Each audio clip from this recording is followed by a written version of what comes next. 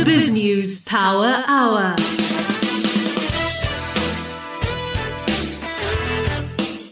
Well, it's lucky number 13, 13th of January. It's Thursday. We have a special for you tonight. Half an hour discussion with Helen Zille about the elections, about the future of the DA, about 2024, and that young man that we featured last night, Chris Pappas, the new mayor of Mgeni.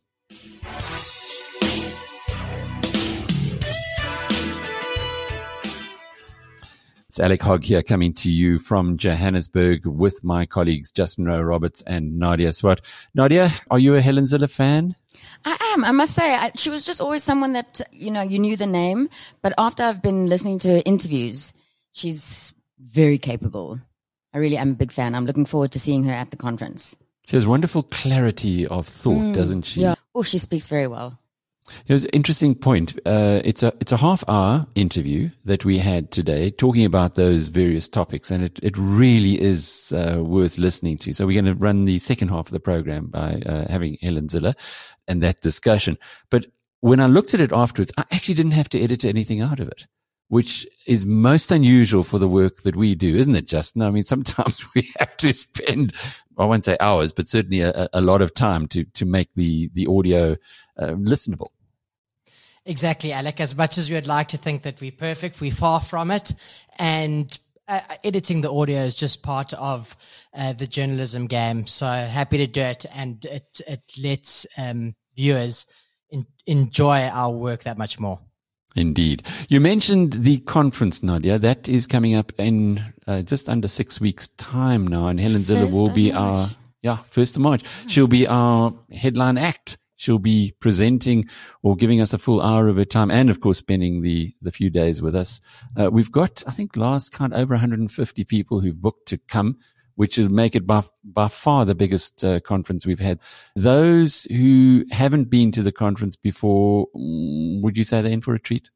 Oh, 100%. And also, I mean, it was Herman Mashaba first conference who spoke first, Musi Mamane second conference that spoke first. So it would have been easy to think like, oh, how will you top that with like the first speaker this time? And I really think, it's going to be at least as good. So she's a legend in many ways. I'm looking forward to it. She's doing incredible things. And it's almost, if you look at the DA as a business and you see the young people that are coming through there, as I mentioned earlier, Chris Pappas and, of course, Gordon Hill-Lewis, the mayor of Cape Town, some incredible talent that are rising to the top. So the business of the DA is also working real well. We didn't talk much about that. We spoke more about state capture and the scandal, really, of the way that the ANC is deploying judges effectively, putting people into position in the constitutional system in South Africa who are going to serve the party first and the nation second. And that's something that she feels very passionate about. And I think after listening to her today, you will feel that way as well. Just to let you know, if you haven't yet booked for the BizNews conference in the Drakensberg, it is from the 1st to the 4th of March, as Nadia said. Go onto the BizNews homepage, biznews.com homepage, and at the top right-hand side, you'll see a picture of some people at the conference. Click on that, and it's got all the details. Helen Zille doing the opening address, but there's a full soccer team of people who will be sharing with us, including Piet Viljoen, who's the top unit trust manager for the last 5 years. He'll be there with David Shapiro giving us a investment masterclass and. So just go and have a look on the site and you'll see that it's a conference that's really not to miss. BrightRock believes that with every change in life comes opportunity, and the markets aren't any different. The daily movement in the markets means change for us all, sometimes small, sometimes big. This daily market report is made just for you by BrightRock, the first ever needs-matched life insurance that changes as your life changes.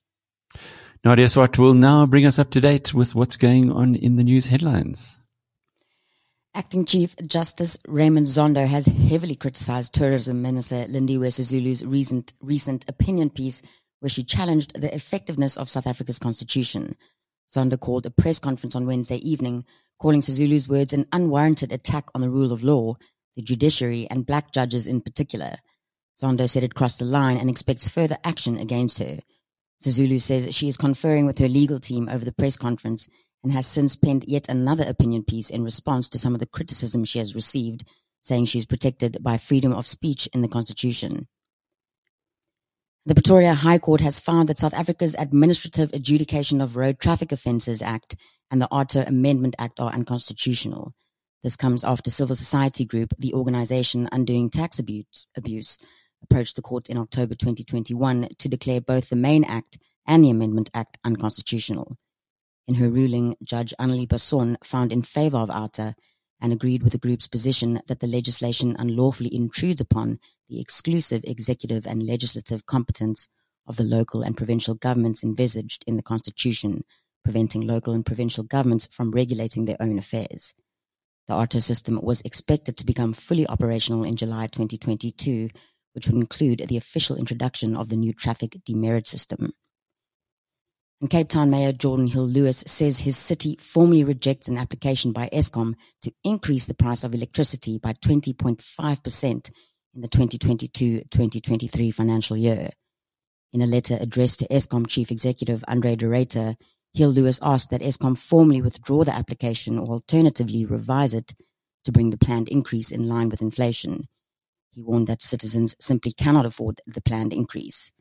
While Hill-Lewis acknowledged that some of Eskom's inefficiencies have improved under de Ruyter, he cautioned that passing the bill on to struggling consumers should not be the default solution and said that several alternative strategies have been suggested to Eskom. Justin, what's been going on in the markets?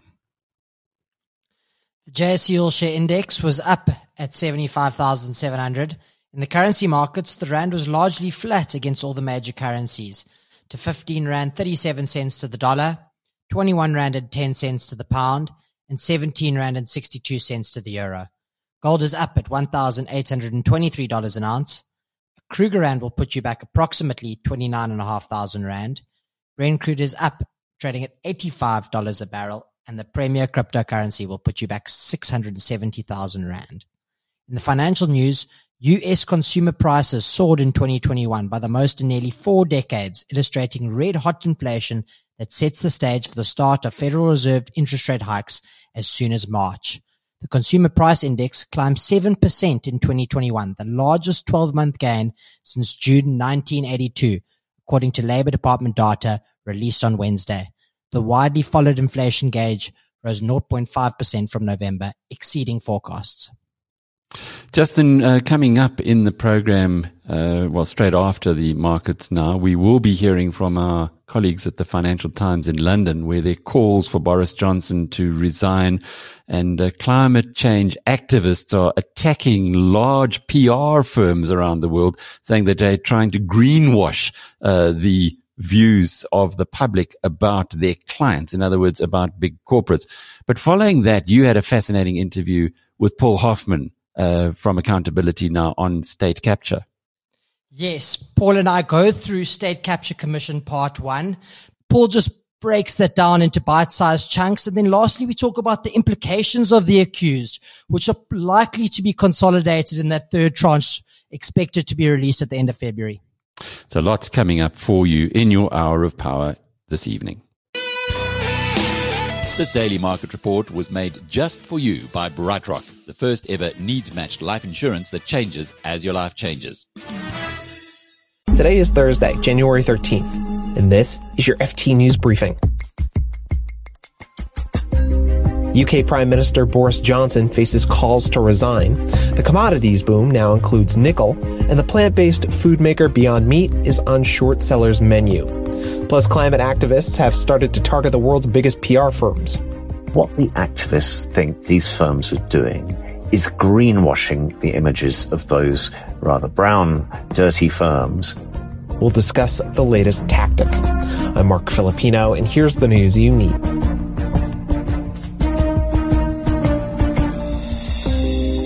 Boris Johnson just had his toughest day since becoming prime minister. He's been under attack for attending a Downing Street party in 2020 despite lockdown rules then. And yesterday he faced calls to resign. He tried to buy some time with an apology. I know the rage with me and with the government I lead when they think that in Downing Street itself the rules are not being properly followed. The FT's George Parker talks about the murky future for the UK Prime Minister. Boris Johnson has apologised, but he's set up an independent inquiry into these parties led by a senior civil servant called Sue Gray. Sue Gray will report back probably towards the end of next week, and she's going to basically put out all the facts into the public domain. And at that point, I guess politicians, Tory MPs in particular, will have to take a view on whether Boris Johnson's breach of these rules was so egregious that it merits his resignation. I suspect what will happen is that Sue Gray will set out the facts and make some quite sweeping criticisms of the culture in number 10 Downing Street, including the culture of people drinking while at work. But it won't necessarily be sort of a death knell politically for Boris Johnson. And my expectation is that he'll clear out some of the number 10 staff who are responsible for some of these parties, in other words, blaming his officials, and stagger on. So just out of curiosity, George, is there concern that Johnson admitting that he broke COVID rules will embolden people to say, if the Prime Minister isn't going to follow COVID protocols, why should I? Yeah, I think that's a real problem. I think the good thing about that from the government's point of view is that in England, we're getting towards the end, we hope, of the Omicron wave. It's quite likely, I think, that when the current restrictions legally expire on the 26th of January, that they won't be renewed. So that will mark a phase when we start to move into the new era of living with COVID rather than relying on restrictions. But I think the more damaging thing for Boris Johnson is that people can very well remember what they were doing in 2020 when the first lockdowns were in place, when we've heard some very heart-rending stories from people, from MPs and from their constituents who were sticking rigidly to the rules, who were seeing loved ones dying in hospitals through a glass pane because they weren't allowed to be in the same room as them. People unable to attend weddings or funerals. I mean, some really heart-wrenching stories. And the idea that Boris Johnson was basically having drinks parties with, in this case, 30 or 40 staff who turned up at the event is quite sickening for quite a few people. George Parker is the FT's political editor.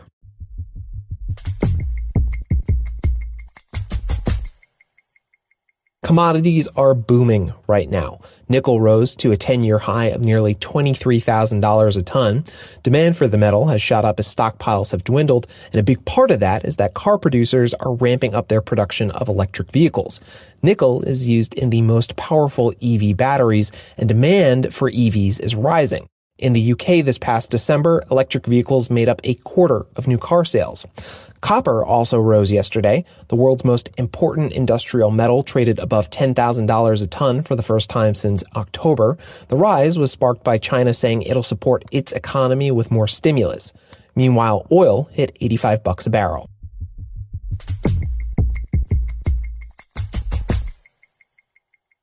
Climate change activists have a new strategy. Now, they're not only targeting companies that pollute, they're also targeting the people who craft their eco-friendly messages.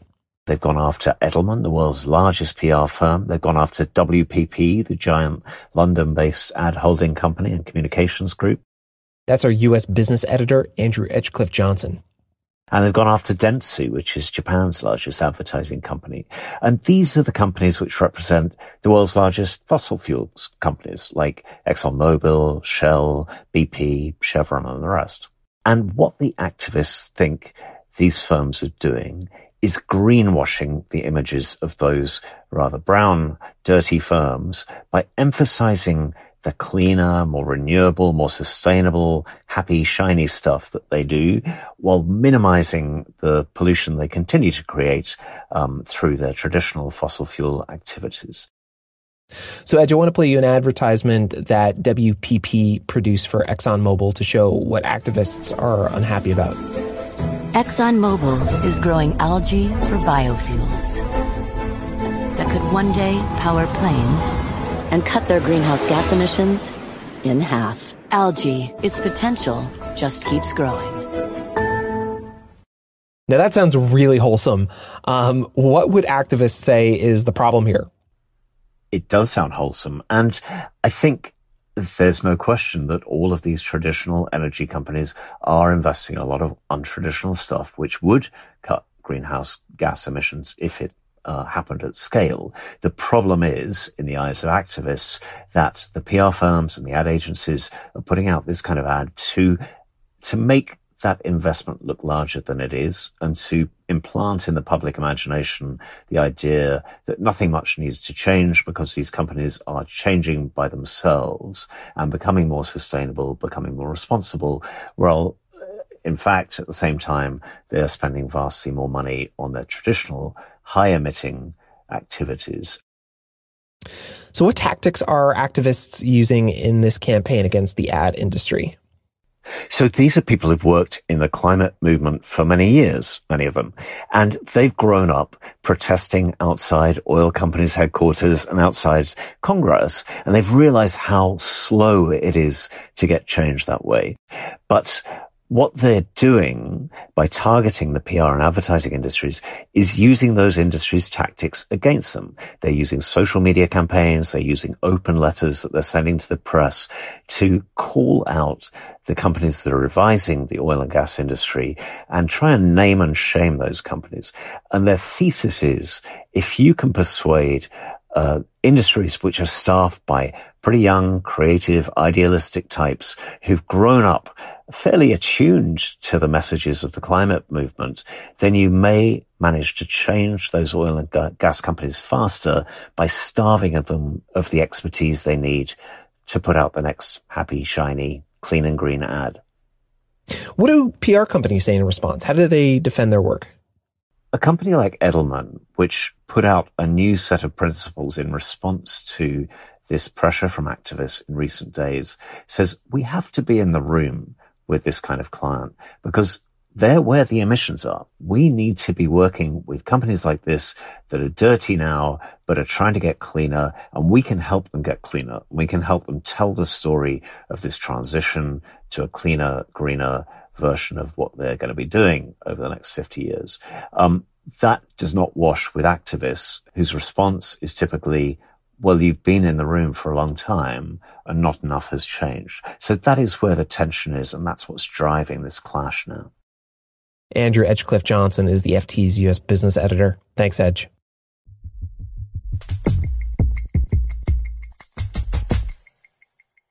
Before we go, Beyond Meat has become a juicy menu item for short sellers. Amid weaker sales and growing skepticism about products for plant-based meats, investors have begun betting against the company. So they make money when the stock goes down. The trouble for Beyond Meat began last fall when the company issued a revenue warning, then reported lower than expected earnings. Beyond Meat's gotten scorched ever since. As of Monday, bearish bets accounted for 42% of Beyond Meat's freely traded shares. It's now one of the most shorted companies on the U.S. stock market. You can read more on all of these stories at FT.com. This has been your daily FT News Briefing. Make sure you check back tomorrow for the latest business news.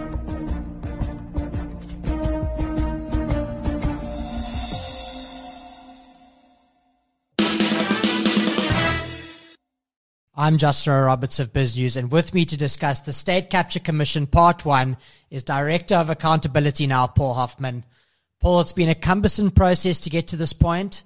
The report will be handed over in 3 parts. The second and third are expected to be handed over at the end of January and February, respectively. Part 1 of the report is lengthy, almost 900 pages. Part 1 was split into 3 subsections, namely South African Airways and its subsidiaries, the New Age newspaper and its controversial business breakfasts, and SARS and public procurement in this country. Is there anything that we didn't already know that has been disclosed in Part 1 that wasn't freely available before the release of the report?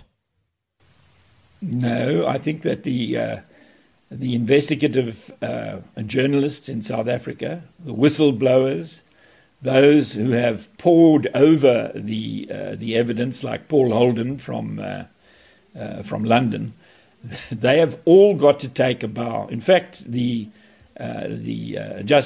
Zondo is very complimentary toward whistleblowers like Athol Williams and Cynthia Stimple. There is nothing new. The only thing that is new is that the version of the whistleblowers and the version of the investigative journalists at Amabungani, Scorpio, News 24, BizNews, Paul O'Sullivan even, their version is accepted by the acting Chief Justice, which is a feather in the cap of their work, and it certainly puts the onus on those fingered to now either man up to what they have done, or, which is more likely, to take the findings against them on review and to challenge the analysis of the facts that has been made by the Zondo Commission. And the acting Chief Justice has actually anticipated that there will be review proceedings by various people who resist being held to account. Where to from here? As I mentioned earlier, we know that Part 2 and 3 are expected to be released at the end of January and February, respectively. But what actions are likely to be taken by the President? Or put differently, are those implicated likely to see justice? Yes, I think as far as the governmental response is concerned, it is very clear that the reform of the criminal justice administration is necessary. You will remember, because you're a good journalist, that in August 2020, the National Executive Committee of the ANC said that it is time to create a permanent, standalone, independent entity to deal with corruption. And that really matches what the courts have said in the Glenister litigation, which was waged years ago. The inwardness of reform of the criminal justice administration is that the government has to come up with a plan that is constitutionally compliant and which matches the resolution that the NEC of the ANC passed, calling upon for Cabinet urgently to establish such a body, a new anti-corruption body where the functions relating to dealing with serious corruption are in a one-stop shop, a permanent entity, which is what the Scorpions and the Hawks are not. Even the ID is not a permanent entity. And what accountability now has done in this regard is in August last year, that is a year after the NEC, we produced a draft constitutional amendment and draft enabling legislation for what we call the Chapter 9 Integrity Commission. We say that permanence is best achieved by housing your anti-corruption machinery of state within Chapter 9, because you can't close down a Chapter 9 institution without a special majority in Parliament. If the Scorpions had been a Chapter 9 institution, they would still be with us today, but they are not, because they weren't. We've also suggested that the National Prosecuting Authority should be freed of the shackles of the Ministry of Justice and made more independent, reporting only to Parliament and not to the Ministry of Justice. The Director General of Justice is the accounting officer of our supposedly independent prosecution service. That's simply not good enough, and we have suggested amendments in that regard.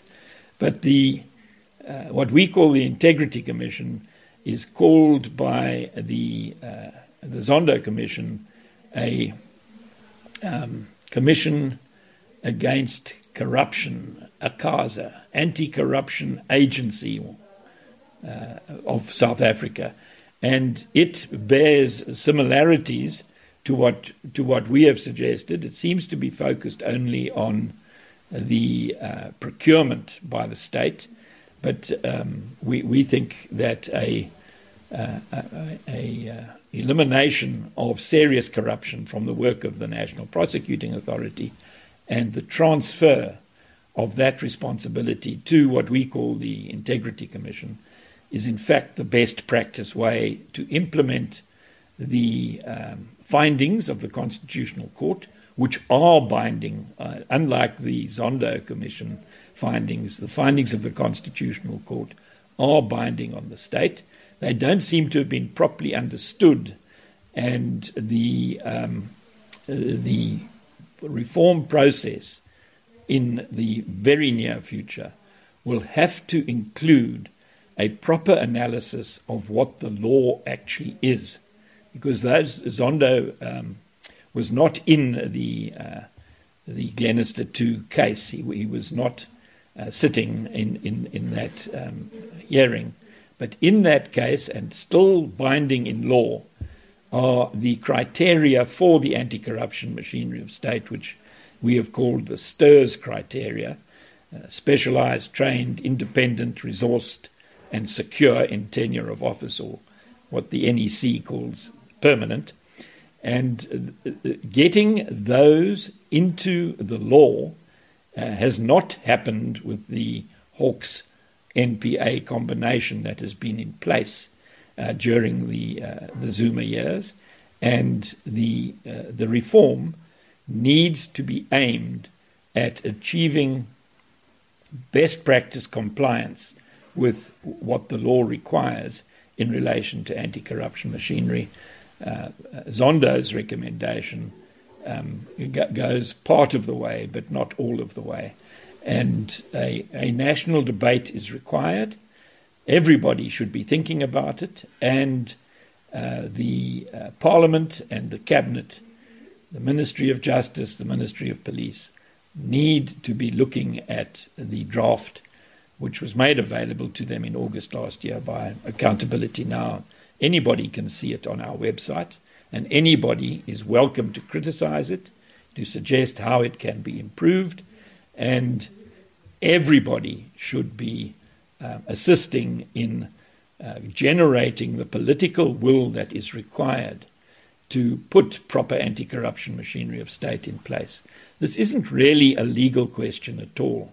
It's a question of the political will to stop tolerating corruption, to stop the culture of impunity that is abroad in the land, and to put an end to looting without having to pay back. And all of those can be achieved if the necessary will is generated by the people of South Africa and by the politicians who supposedly represent them in processing the recommendations of the Zondo inquiry insofar as they relate to anti-corruption machinery, in processing the Cabinet is required to process the resolution of the NEC. It is the highest decision-making body in the ANC between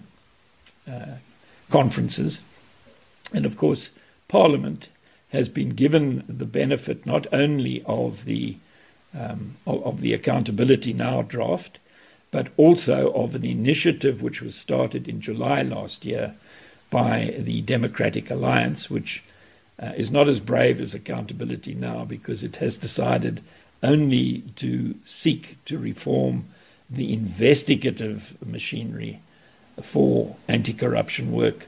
It has not yet gone as far as accepting that the National Prosecuting Authority is not up to the task and that the prosecutorial functions should also be transferred to the new body. That is what we are contending for in the drafts that have been suggested by Accountability Now, and it is certainly our version is certainly closer to what Justice Zondo is suggesting in his report. So there's a lot of work to be done yet, and as I say, the Zondo recommendations bind nobody, and the task is really if Parliament is going to fulfil its oversight and accountability functions, if it is going to be open, accountable, and responsive as the Constitution requires it to be, then there ought to be an urgent debate about the nature and extent of the reform of the criminal justice administration so as to bring to account those who have been involved in state capture, and so as to prevent state capture again by the deterrent effect of showing that corruption with impunity is history in South Africa, and that if you are corrupt, you will be caught, you will be tried, and you will be punished. Your loot will be raked back from you. That's really the best thing that we can get arising out of our taxpayer R1 billion investment in the Zondo Commission. The third BizNews conference at the magnificent Champagne Sports Resort in the Drakensberg will be held from the 1st to the 4th of March. It's lining up to be the best so far. We've got a strong lineup of speakers. A single delegate cost is $7,750. For couples, it's $12,950. Book your seat by going onto the BizNews Investment Conference button on the right-hand side of the biznews.com homepage. See you there. Helen Zille, it's so good to be talking with you at a very important part in the democracy's history here in South Africa. Just to go back a little bit before we go into the real meat and potatoes of the discussion, cadre deployment, what exactly is it? Well, cadre deployment should be the meat and potatoes of any discussion on the failing state in South Africa, because it is the root cause of it. All the rest is symptoms. The root cause is this committee in the ANC called the Cadre Deployment Committee. We now know what its composition is. Very senior members of the ANC, cabinet ministers and others, chaired by the deputy president, that nominates ANC cadres, loyal ANC cadres, on the basis of the first criteria that they are loyal to the ANC, into very senior positions across the state. State-owned entities, Chapter 9 institutions, the judiciary, right down into the organs of state, down to middle management level. And it is this horrific state of affairs that has resulted in the flight of skills, the difficulty in acquiring new skills across those various departments and entities that I've just spoken about, and leads directly to state capture. Because the people who are deployed by the ANC know that their loyalty to the ANC comes first.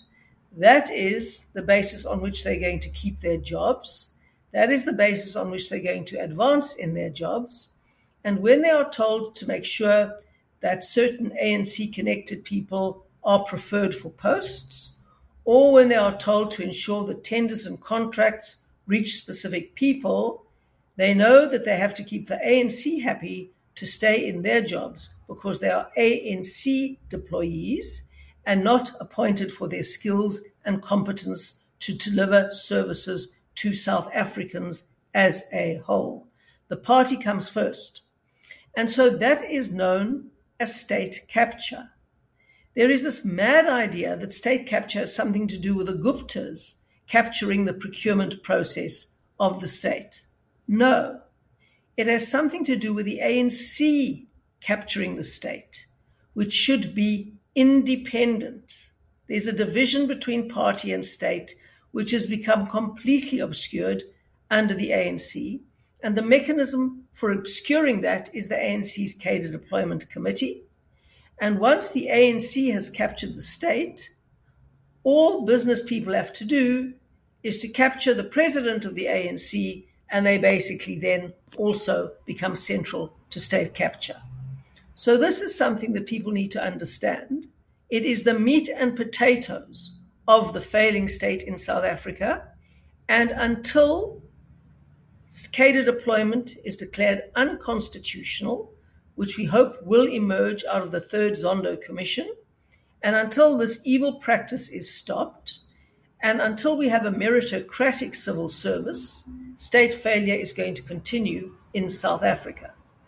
Now, a lot of this has been suspected and, in fact, almost proven in certain areas. But there was dynamite in the Zondo Commission, helped along by one of your colleagues, Dr. Leon Schreiber, who went to great pains to get the minutes of the ANC's cadre deployment committee, which I think, as you've said on your Facebook page, Cyril Ramaphosa himself chaired for 5 years while he was deputy president.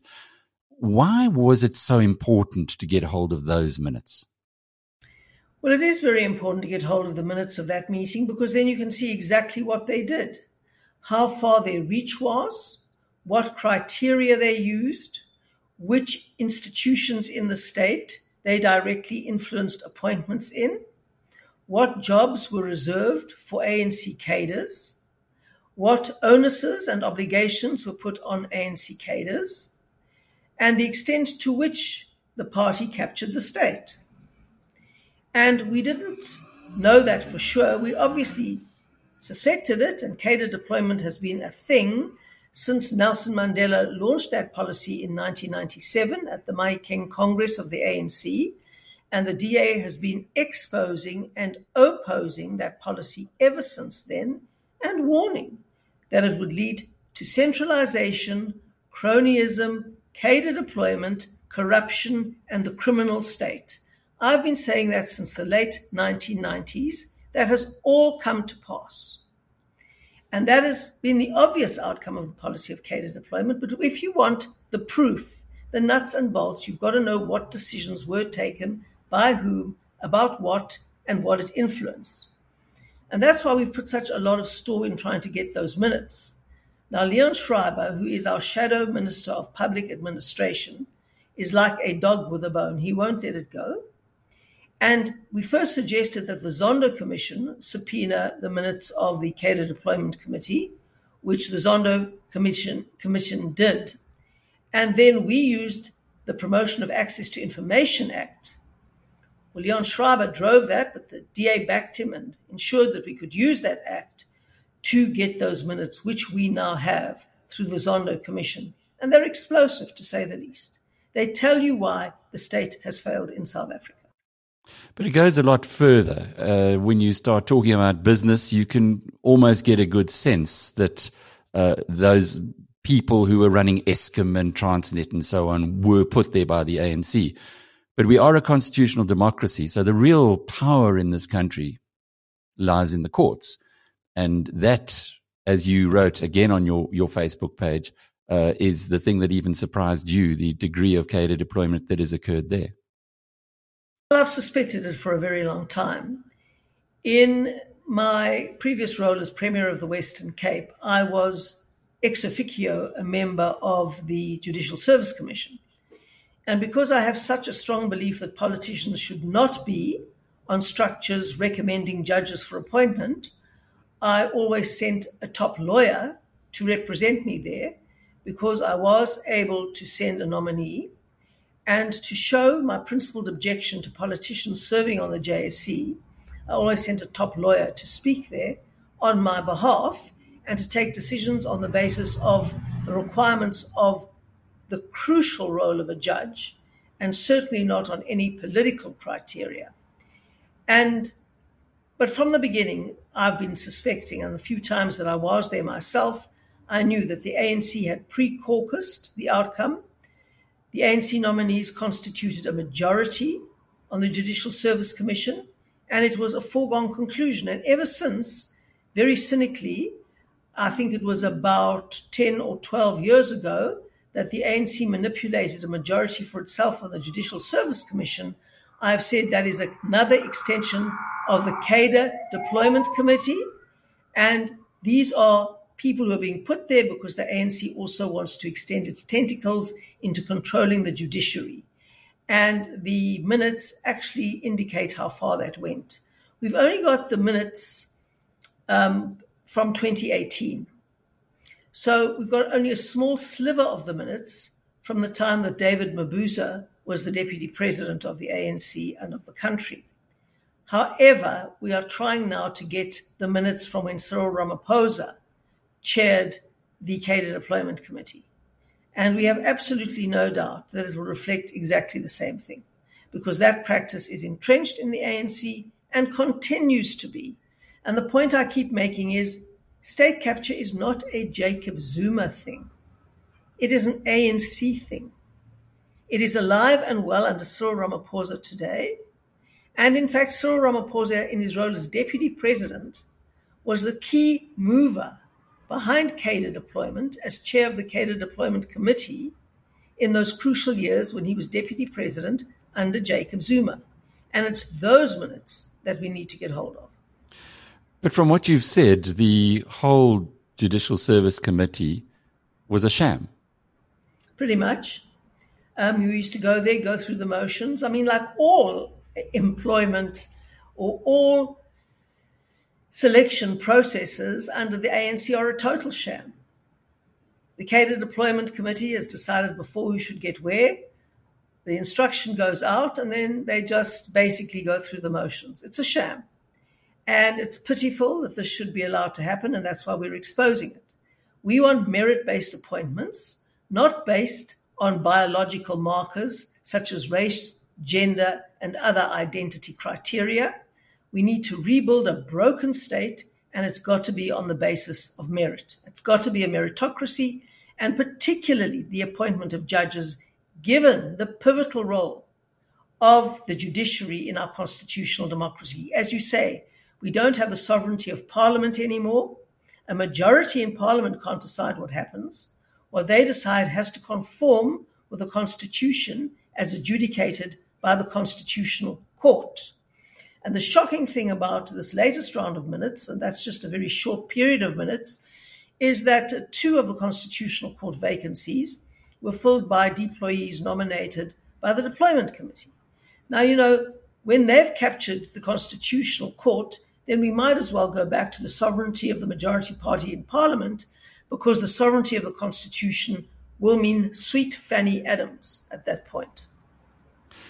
Those people have been identified. Clearly in the minutes there will be others who've been identified. What happens next? Can you apply for them to step down? Well, we've been taking legal advice on this, and believe me, you've just seen the start. We've got a whole lot more to do. The very best starting point, according to our legal advice, is with the state-owned entities and the extent to which they were totally captured by the ANC for purposes of corruption and for purposes of enriching their networks and for turning the ANC into a criminal syndicate or an interlocking network of criminal syndicates. And there we have the really clear proof of what was going on, and the dishing out of posts and the reservation of positions and the parceling out of which positions could be filled by the minister and which could be filled by the Cadre Deployment Committee. And you even have the remarkable spectacle in those minutes of President Ramaphosa having to apologize to the Deployment Committee because he appointed people to a board, which he's entitled to do, without going through the Deployment Committee and getting their go-ahead to do so. This is the extent to which this Deployment Committee actually runs South Africa behind the scenes. It's the shady committee that works behind the scenes like a kind of executive of the Broederbond who deploys cadres into every single key vacant position in the state and determines who shall be where. And that's going to destroy South Africa, completely destroy South Africa. And if they have done that in the judiciary, well, as you say, the adjudication of the Constitution will be done by judges who owe their primary loyalty to the ANC first and the Constitution second. You've never been a shrinking violet, but I haven't heard you speak so forcefully as you've just done about criminal syndicates, etc. Is this? Then you weren't listening, Alex. Not closely enough, obviously. But you did what you've seen in the minutes and what you've seen from Zondo. You also said that this surprised even you. Yes, it did surprise even me. I mean, it is so unbelievably cynical, and the reach and the extent of it. I mean, I'm just looking at the notes here from Leon Schreiber. Over the past 3 years, these minutes show deployment happened in 88 state entities involving 29 ministers and deputy ministers. It interfered in the courts, the SOEs, Chapter 9 institutions, government departments across the board, and extended really deep into every department as far as Deputy Director General level. And here, I mean, it's just extraordinary how this continues. And it makes basically the state become an instrument of the ANC. And it shows complete failure to understand that the essence of a democracy is the limitation of power, not the exercise of brute control of the state through the abuse of power. The ANC has never understood that. And it is also clear from those minutes that the ANC has never understood what kind of transition we had in 1994. In 1994, we moved away from the sovereignty of Parliament to the sovereignty of the Constitution under the adjudication of the Constitutional Court. That was the big transition that happened in South Africa. Not that the ANC won an election and then could do what it liked, like the National Party could do before it. The sovereignty of the majority in Parliament ended in 1994, and certainly with the adoption of the 1996 Constitution. And today, all over the place, you see presentations being made to the ANC saying, it can't be possible that we who have a majority in Parliament can be told by the courts what to do, because they do not understand the difference between parliamentary sovereignty and constitutional sovereignty. And today, 25 years later, they still don't get it. But when they start to get it, the conclusion is we have to control the courts. And this is what these minutes have exposed. The concern that many are voicing now is that with the ANC going below 50% in the last election, and we did have a conversation immediately after the local elections where you pointed out, and it came to pass, that none of the opposition parties wanted to ally in any way with the ANC. If that trend continues, then come 2024, we might have a very different situation in South Africa. And the concern is that the ANC will not let that happen. Well, it's highly likely that the ANC will fall below 50% nationally in the next election, and then we're in an entirely new ballgame. An entirely new ballgame. Now, obviously, coalitions are very difficult things, very, very difficult. And unless you have a powerful and strong and stable anchor tenant like the DA, it floats all over the place. And we've had the enormous challenge. I've spent most of the last 6 to 7 weeks in the negotiation process with other parties to establish coalitions in 22 municipalities across South Africa, across, I think, 7 provinces in South Africa, which is huge for the opposition. Our reach extends now far beyond the Western Cape, including the major metros except eThekwini or Durban, and with a very narrow margin also except Nelson Mandela Bay, but that could change any day now. So the DA, along with other parties in coalitions together, are governing 50% of South Africa's economy at least. And that trend will continue, but it's of course incredibly dependent on the way we run these coalitions. Now, for the first time, we have a very important coalition agreement, which dots the I's and crosses the T's and says what's acceptable and what's unacceptable. And we drew that up based on my experience of running a coalition and on our governance unit's inputs, and then with lawyers who helped panel beat that into a good coalition agreement shape. We then took that into coalition negotiations with the other opposition parties across the country. In some places, we have as much as 10 parties, as many as 10 parties in a coalition, which makes it incredibly difficult to manage.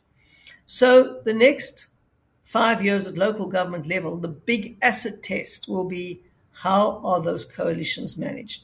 Now, South Africans mustn't be under any illusions.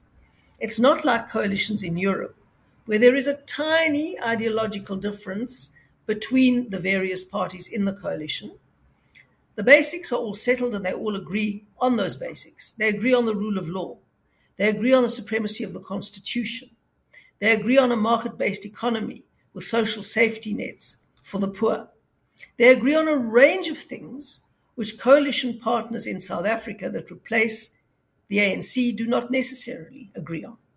So coalition management in South Africa is a hugely complex and difficult task, but that is what the voters chose, even though you all know that the DA told them what the consequences might be. But we have to respect the choice of the voters, which we do, and we will do our darndest and our utmost with our coalition partners to make these coalitions work successfully. In some places, we are in minority coalitions. Now, that means that even when all the opposition parties come together, we can't get 50% plus one of the seats in that council. But nor can the ANC, because let's say the EFF holds the balance of power and isn't going with either side, for example. Then we run a minority coalition, which is incredibly vulnerable and incredibly unstable and lives from meeting to meeting of the council. That is not ideal. We are working very hard to turn the city of Johannesburg into a majority coalition, which would involve a 10-party coalition, but stabilize that and see if we can go the full term. The city of Tshwane is currently a majority coalition. Mogale City is a very interesting, stable coalition, but we don't have a majority there yet, so it is a minority coalition. Of course, in Cape Town, we won an outright majority, which was fantastic. And of course, that makes it very easy for us to apply our policies and to go forward. So South Africa is in a very complex transition phase. We are in the era of coalitions, and our big challenge now, in order to beat the ANC nationally, is to make coalitions work at local level, give it everything we've got, and then take on the ANC in 2024. Is that the strategy for the next 2.5 or less than 2.5 years now until the next national election? Well, yes. I mean, I'm not revealing any state secrets here or any DA secrets here or any coalition secrets here. That is obvious to any political observer in South Africa. The ANC fell under 50% for the very first time nationally in these local government elections. I don't think they can regroup and recover. On the contrary, the tension is going to get bigger and bigger and the splits deeper and deeper. If anybody saw what Lindiwe Sisulu recently wrote in her attack on the Constitution and the Constitutional Court, you will see that she was once the compromise candidate between Jacob Zuma and Cyril Ramaphosa. She's now clearly located in the RET faction of the ANC, judging by the article that she wrote. And the tensions are just going to get bigger and bigger in the ANC. So, of course, our job is to establish stable coalition that can go the distance. And no one understands how hard that is. I had a 7-party coalition to run in Cape Town. It is incredibly difficult, even in the best of circumstances. And so we will try and we will put every ounce of effort into it. But voters must realize that they get the governments they vote for.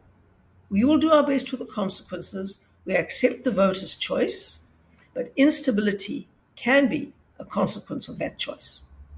I had a fascinating interview earlier this week with Chris Pappas, the mayor of one of your majority councils, the first one you won in KwaZulu-Natal. And the feedback we've had already on that interview has been incredibly supportive. And he's one of a number of these young guns or young lions that you've developed in the DA. Is that the strategy to get a lot of energy in there, get into local government? You think of this young man, Chris Pappas, who presumably would have much bigger fish to fry in the provincial government, etc., and yet he's gone back to his hometown and he's trying to make a difference at that level. Is that what you're engendering, or perhaps you can just give us some more insight into the thinking? Well, the DA wants to attract young talent from across the board in South Africa, and Chris Pappas is a great talent. There's no question about it, and we are delighted that young people who are so full of energy, vision, excitement, and of course he's completely fluent at speaking Zulu, unlike me with my learned at great cost Xhosa, which is still very rudimentary compared to his absolutely fluent Zulu, his relationship with the local community, his persona. Obviously, those are the people that we're trying to attract. You know, we have Jordan Hill-Lewis, the youngest ever mayor of the city of Cape Town. And so these are young talents that have been in the party for a long time. And we have learned not to parachute people in. We have learned that people must grow through the ranks of the party and prove themselves as they do so. And here are 2 very clear examples of people who've done so. And we've given them a chance in the case of these 2, not because they're white males, perhaps despite the fact that they're white males, but it's because the DA looks for talent and doesn't look for identity markers. We've learned that very hard lesson as well. We're going to put people who are really outstanding into key positions, and we're going to show the DA difference. We obviously want to be diverse. We want people of all backgrounds, all races, all cultures, to be able to work together for a single set of values in which we defend each other's rights and each other's cultural values and cultural rights. We want to all work on that project together in a party that defends constitutionalism and the rule of law and a market-based economy with social safety nets for the poor and non-racialism, which is unbelievably threatened at the moment. There's this notion of anti-racism, which is not non-racialism. In fact, it is the opposite of non-racialism. And so it falls to the DA to protect these absolutely cardinal values without which South Africa will fail. And we're looking for people across the board, but especially the youngsters, who are passionately committed to their future in South Africa and to defending these values, to become part of our organization, to grow with it, not to seek to leapfrog right to the top for any reason other than their incredible talent and ability, and then to give them all the opportunities that we can, support them very much where we can, and let them shine. And that is what Chris Pappas is doing. In the book, in your most recent book that you wrote, you had quite a depressing feeling about where we were as a country. Has it lightened? Has your mood lightened since the local elections, and now looking forward to the potential of a change in government in South Africa in 2024? Well, I'm in for the very long haul. You know, my first book was called, my autobiography, when I thought I was going to retire, was called Not Without a Fight, and I absolutely mean that. And politics is only for people who can stay the long haul. It's not for people who get bored quickly, and it's not for people who are sensitive and get easily slighted and start sulking. If you're going to do that, you must choose another profession or another job. And so I've always been an optimist about South Africa. I think there is too much that we have in this country to allow it to fail, and I think enough people realize that. A lot of people have been fooled for a lot of the time. We've taken a lot of flack from the legacy media and from business about our very tough stance. As you say, I'm a tough talker, and a lot of people don't like that. But I'm quite happy that in the future, when people look back, they might see that some of the most controversial things that I've said, that were controversial in the time and place that I said them, needed to be said, were truthful, and that the debates that were unleashed by them were critical to getting South Africa on the right course.